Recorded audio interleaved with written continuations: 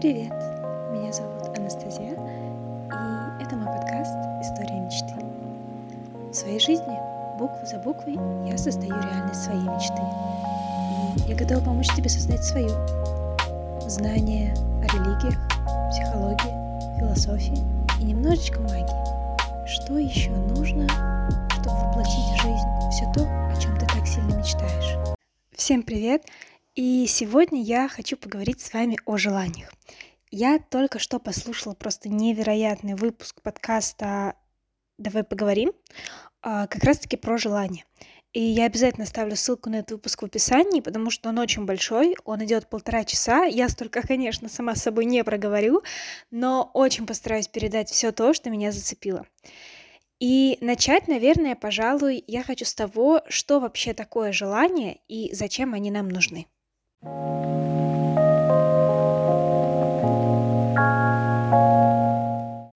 Наверное, стоит определиться с тем, да, что такое желание. Для меня желание — это, в принципе, очень широкое понятие. Желание — это и наши маленькие ежедневные хотелки, вроде того, что я хочу сейчас клубничное мороженое, или я хочу пойти погулять, или, может, наоборот, я хочу остаться дома и почитать книжку. И также желание — это и наши самые грандиозные, самые невероятные и, кажется, что невыполнимые мечты. Например, одна из моих таких больших мечт — это сафари. Сафари, чтобы увидеть великолепную 5 животных африканских, да. Этим желанием я вдохновилась лет в 12, когда только начинала копать саморазвитие, по книжке «Кафе на краю земли», и книжка этого же автора «Большая 5 для жизни». Вот, кстати, очень советую вам прочитать. Тоже название автора оставлю. Вот. Так что же такое желание? Для меня желание — это, в принципе, то, что вызывает какой-то внутренний отклик, какой-то импульс внутри. Это то, что в моменте чувствуется прям очень хорошо. Если возвращаться к учению Абрахама, то желание — это то, что помогает нам расширяться и развиваться. В принципе, желание дано нам для того, чтобы мы росли. Желание указывает нам на то, что для нас важно, то, куда мы хотим идти, и если мы действительно позволяем себе следовать за этими желаниями, то это может привести нас к чему-то очень грандиозному. Вот, и именно об этом я и хочу поговорить дальше.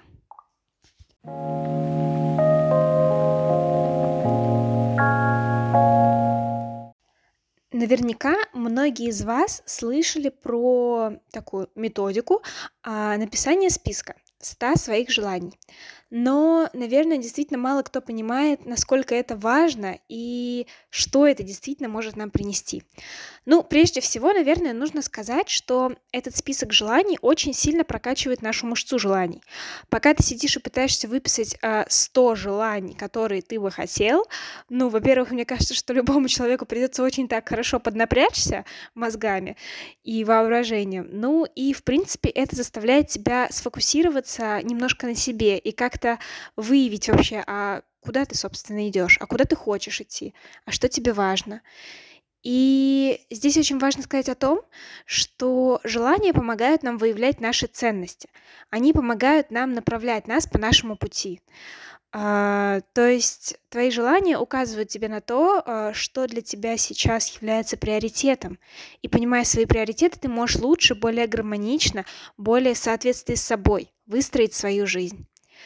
И, безусловно, большой плюс от этой практики выписывания 100 желаний — это факт того, что вы настраиваете свой фокус. Ведь уже давно доказано, что мы видим то, что хотим видеть. Наш мозг выцепляет из всего изобилия реальности ровно то, что представляет для нас сейчас ценность. И поэтому, чем четче вы знаете свои желания, тем яснее вы видите возможности для их реализации вокруг. Допустим, пока вы не задумывались о том, что вы хотите шоколадное мороженое, возьмем, самый банальный пример, вы даже не подходили к холодильнику с мороженым, хотя ходили по супермаркету уже последние полчаса. Но как только это желание рождается у вас в голове, вы находите этот холодильник, находите там нужное вам шоколадное мороженое и довольные идете оплачивать его, чтобы съесть. И так ведь не только в этом, так и в более глобальных вещах. О том, кем вы хотите быть в плане профессии, о том, куда бы вы хотели путешествовать, где учиться. Пока у вас не возникает эта мысль в голове, вы даже не рассматриваете варианты. Например, я никогда не думала о том, что, ну, как бы, да, что буду хотеть даже учиться за границей. Но учитывая то, что это желание давно сидит во мне, время от времени я начинаю что-то смотреть о том, какие сейчас есть программы, в каких странах то, что мне интересно, я как бы могу выучить. И это помогает мне фокусироваться, а чем сильнее фокус, как мы знаем, да, тем сильнее работает для нас закон притяжения. Поэтому это тоже очень-очень важно. Ну и еще немножко о списке этих 100 желаний. Наверное, важно сказать, что очень интересно написать этот список, допустим, в своем дневнике и оставить на какое-то время. Просто выписать желания и отпустить их жить своей жизнью. Ну, потому что кто знает, что может произойти. И через время вернуться к нему и посмотреть. Это может быть, конечно, ну, неделя, наверное, это очень маленький срок, если только у вас на все желания не из разряда «хочу мороженое, хочу белую шоколадку и хочу, не знаю, погулять по центру города». Конечно, такие, возможно, и осуществятся за неделю, но если мы берем что-то более масштабное, то маловероятно. Хотя кто знает. Так вот, очень интересно через какое-то время, через полгода, год, через несколько лет вернуться к этому списку и посмотреть. Ну, во-первых, что действительно сбылось, а во-вторых, это в любом случае поможет вам увидеть свой прогресс, потому что, читая те желания, вы будете вспоминать, что вам было важно в тот самый момент, и сможете соотнести с тем, что важно вам сейчас. А это очень интересно.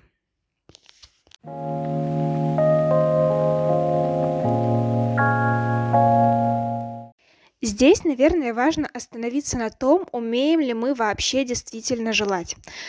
На самом деле, стоит сказать, что у многих из нас действительно могут быть с этим проблемы. Прежде всего, это связано с какими-то ограничивающими установками и убеждениями, которые идут с нами из детства. Ну, это из серии того, что наверняка вы видели мамочек на площадке, которые говорят своему сыну: иди вот сейчас туда, а потом туда. Это как в анекдоте: мама, я хочу сейчас есть, нет, тебе холодно. Это вроде бы и смешно, но на самом деле это очень травмирующая история, очень травматичная. И это именно то, что во взрослом возрасте не позволяет нам желать. Очень часто мы просто как будто бы не чувствуем себя достойными хотеть чего-то большего, чем то, что у нас есть сейчас.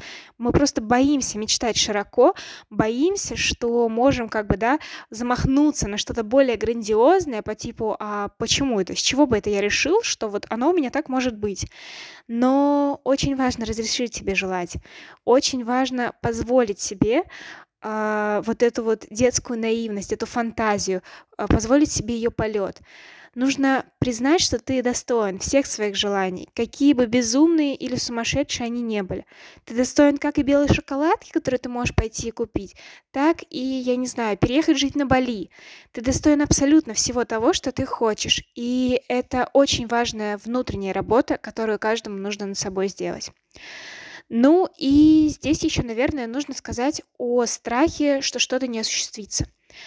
Наверное, у меня в этом плане немножко нестандартная точка зрения, потому что я не считаю, что все наши желания должны обязательно осуществляться.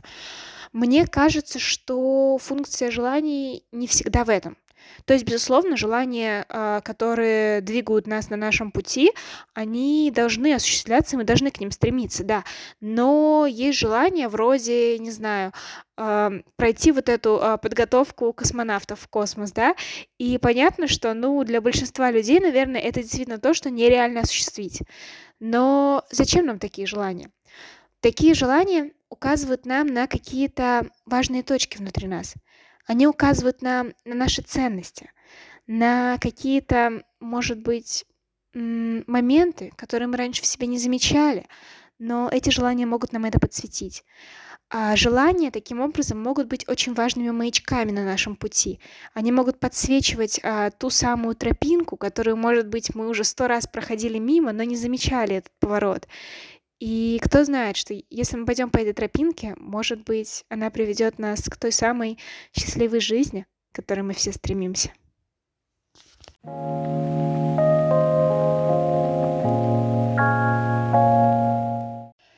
Следующий момент, да, наверное, который нужно обсудить, это как, собственно, и писать желания. Как научиться, не знаю, их формулировать, как правильно это делать, хотя правильно очень субъективное понятие, да, но тем не менее, хочется сказать вам здесь пару таких важных мыслей. Ну, прежде всего, наверное, это то, действительно, с чего я хочу начать, что желания именно важно выписывать. То есть вот этот список 100 желаний, именно список, это придумано не просто так. То, что у нас в голове, оно очень так метафорично. И очень важно именно вынести все вот эти свои метафорические желания и мечты на бумагу, вынести их из головы и придать им более или менее объективную форму. Это поможет нам в первую очередь сфокусироваться на этих желаниях, а во-вторых, структурировать их. И, ну, собственно, да, выписать те самые, допустим, 100, если мы берем эту методику. Вот, поэтому очень важно выписывать свои желания, не носить их в голове, а именно выписывать. Также можно сказать здесь о том, забегая вперед, что это потом в будущем будет хорошим материалом, да, для того, чтобы возвращаться к этим желаниям и возвращать свой фокус на них. Так, выписывать свои желания. Это раз. Дальше. Очень важно сказать о том, что желания обязательно должны быть написаны в позитивном ключе. То есть они не должны содержать частицу «не». Это о том, чтобы говорить о том, что ты хочешь, а не о том, чего ты не хочешь. Потому что очень часто мы говорим, что, не знаю, я не хочу здесь учиться, я не хочу жить в этом городе. А когда спрашиваешь у человека, а чего ты хочешь, то в ответ такая, ну, тишина, в общем, да. И здесь можно, да, тоже обратиться к учению Абрахама о том, что закон притяжения, Вселенная, она не знает слова «не». То есть она просто дает нам то, на чем мы фокусируемся. И согласно этому, если ты говоришь, что я не хочу учиться в этом учебном заведении, то ты просто думаешь об этом учебном заведении, и Вселенная продолжает тебя притягивать к этому учебному заведению.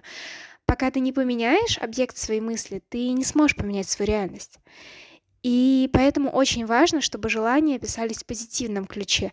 То есть не я не хочу учиться в этом учебном заведении, а я хочу учиться вот в этом конкретном. Не знаю, не я не хочу омлет на завтрак, а я хочу сырники и так далее. Я думаю, что вы поняли. Это действительно очень важно. Это второй пункт. Идем дальше. Дальше нужно сказать о том, что желание нужно всегда писать о себе. Это о том, чтобы не желать, чтобы другой человек стал ко мне лучше относиться, чтобы мой босс повысил меня по должности или чтобы, не знаю, кто-то что-то за меня сделал. Это о том, чтобы не переносить ответственность. Мы можем влиять только на свою жизнь, и поверьте, этого достаточно. Мы и с этим-то часто не очень справляемся. Очень важно писать о себе. Я хочу повышения в должности, и тогда что я хочу? И что я могу с этим сделать, да? Я хочу иметь вот такие-то отношения с этим человеком, и тогда что я могу для этого сделать? Очень важно присваивать всю эту ответственность себе, не перекладывать ее на других. Потому что желание — это все-таки прежде всего, да и в принципе полностью про нас самих, и никогда не про других. Мы ответственны за свой внутренний мир, и только в рамках своего мира мы можем что-то изменить. Но то, что мы можем изменить в рамках этого мира, это очень много и очень важно. Так, это 3. Желать только о себе. 4. Желание, и это очень радикальная мысль, особенно для тех, кто очень любит целеполагание и цели по смарту. Так вот, желания не всегда должны быть точны. Их не обязательно измерять линейкой, градусником и чем-то еще.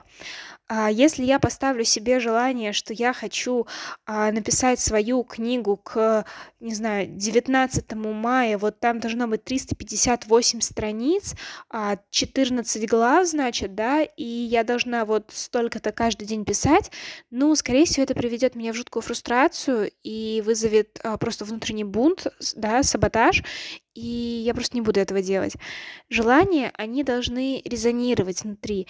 И, допустим, если даже мы берем, да, какие-то масштабные желания, вроде, вот, например, да, вернусь к моему сафари. Если я, ну, как бы, я не могу представить себе, когда я это осуществлю. И несмотря на то, что я знаю, что я точно это осуществлю, но это другая тема, другой разговор. Тем не менее, я не могу загнать себя в рамки того, что вот, не знаю, к январю 25-го года я съезжу на сафари, да, увижу вот этого животного и заплачу за это столько-то. Нет, но это просто невозможно просчитать сейчас. И очень важно позволять себе желать не точно, желать не по смарту, просто желать так расплывчато и так широко, как это сейчас идет изнутри. Это действительно очень важно. Это был 4-й пункт, что о том, что желания не должны быть точны. Ну, либо не обязательно должны быть точны. Дальше. Какими они всегда должны быть, так это они должны быть благостными. Это о том, чтобы не желать кому-то, не знаю, провалиться сквозь землю, потому что он отвратительный человек, не знаю, чтобы кого-нибудь там, да, на кого-нибудь упал метеорит и так далее. Нет. Желание — это все-таки действительно очень мощная вещь, и я на самом деле не отрицаю факта того, что желаю, что на кого-нибудь может упасть метеорит, метафорически выражаясь, да, хотя кто знает, мы вполне можем это как бы устроить, да, в своей жизни или в жизни того, о ком мы желаем. Но это не то, к чему нужно стремиться, ведь мы вроде бы здесь о саморазвитии, да, о любви к миру, и очень хочется, чтобы это все было из добрых побуждений. Очень хочется, чтобы это несло какой-то свет изнутри, поэтому желания должны быть благостными. Здесь даже больше ничего не хочется говорить. Дальше. Здорово начинать с простых желаний, с каких-то маленьких хотелок, потому что, как мы уже говорили, да, очень многие из нас просто не умеют желать, и начать вот просто по щелчку пальцев с того, что я хочу работать там-то, я хочу жить вот там-то. Но это просто невозможно. У вас не раскачана эта мышца желаний. Так не получится. Поэтому здорово начинать просто с каких-то маленьких ежеминутных желаний, импульсов по типу того, что я хочу сейчас есть на завтрак, или куда бы я хотела сейчас пойти, или что бы я хотела сейчас сделать. Очень здорово начинать с таких мелочей, и с таких мелочей учиться слушать себя. Вот. И очень важно не ставить себе никаких ограничений. Это, да, связано с тем, что желания не обязательно должны быть точны. Очень важно позволять себе желать, как маленькие дети пишут письма Деду Морозу, или как маленькие дети фантазируют, кем они хотят быть. Ну, все мы, наверное, да, лет в 5-6 точно хотели быть космонавтами. Очень важно разрешать себе хотеть быть космонавтом и сейчас, потому что желание — это то, что побуждает нас расширяться, это то, что движет нас по нашему пути. И чем масштабнее желание, на самом деле, тем лучше, потому что в желаниях очень много энергии, в них очень много вдохновения для нас. И очень важно позволить этому вдохновению к нам прийти.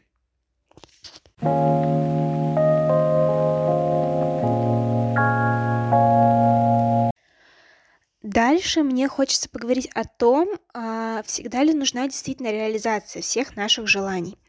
Ну, так или иначе, я об этом уже сказала в одной из частей этого выпуска, но все равно очень хочется еще раз это заземлить. Желание — это всегда про какие-то наши внутренние импульсы. Это про то направление, в котором мы хотим двигаться. И поэтому это не всегда что-то, к чему сразу можно прийти. Например, не знаю, желание, да, переехать в какую-нибудь другую страну — это не то, что ты можешь делать завтра. Конечно, зависит от того, с какой точки ты этого желаешь, да, если ты к этому году готовился, понятно, что, конечно, ты можешь к этому прийти.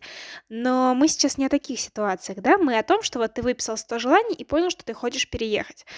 И, конечно же, ты не сможешь делать это завтра. Но и не обязательно делать это завтра. Есть желания, которым просто нужно дать время созреть внутри. Например, у меня в жизни так было с желанием написать книгу. Я, наверное, практически никому еще об этом не говорила, но с 2020 года во мне родилась идея и концепция книги, которую я хочу написать. И я очень долго, ну, не то чтобы я не позволяла себе этого делать, но то не было времени, то я просто, у меня был внутренний саботаж, то что-то еще. И вот сейчас, в 2023, да, я пишу эту книгу. Я пишу ее каждую неделю, я пишу ее раз в несколько дней, и это невероятный процесс. И это о том, что некоторым желаниям нужно просто дать время созреть внутри. Но также есть и желания, которые могут и никогда не осуществиться. И в этом нет ничего страшного. Каждое желание, даже самое неосуществимое, вроде того, чтобы попасть на Марс, показывает вам на то, что вам важно, указывает на какие-то важные точки внутри. Ну, желание полететь на Марс, я не знаю, может быть, это интерес к космосу, может быть, это стремление ввысь, может быть, это желание стать знаменитым, кто знает, здесь вам копать дальше. Но очень важно копать, очень важно докапываться до сути своих желаний, да, и прислушиваться к себе. А о чем это здесь на самом деле? Важно не ставить крест на том, что вот я это не сделал, и все. Я ни на что не способен. Я больше не могу мечтать, не могу желать. Нет, это не об этом. Это о том, чтобы сонастраиваться с собой и понимать, в какую сторону идти дальше, и в какую сторону желать дальше. И это очень важно учитывать.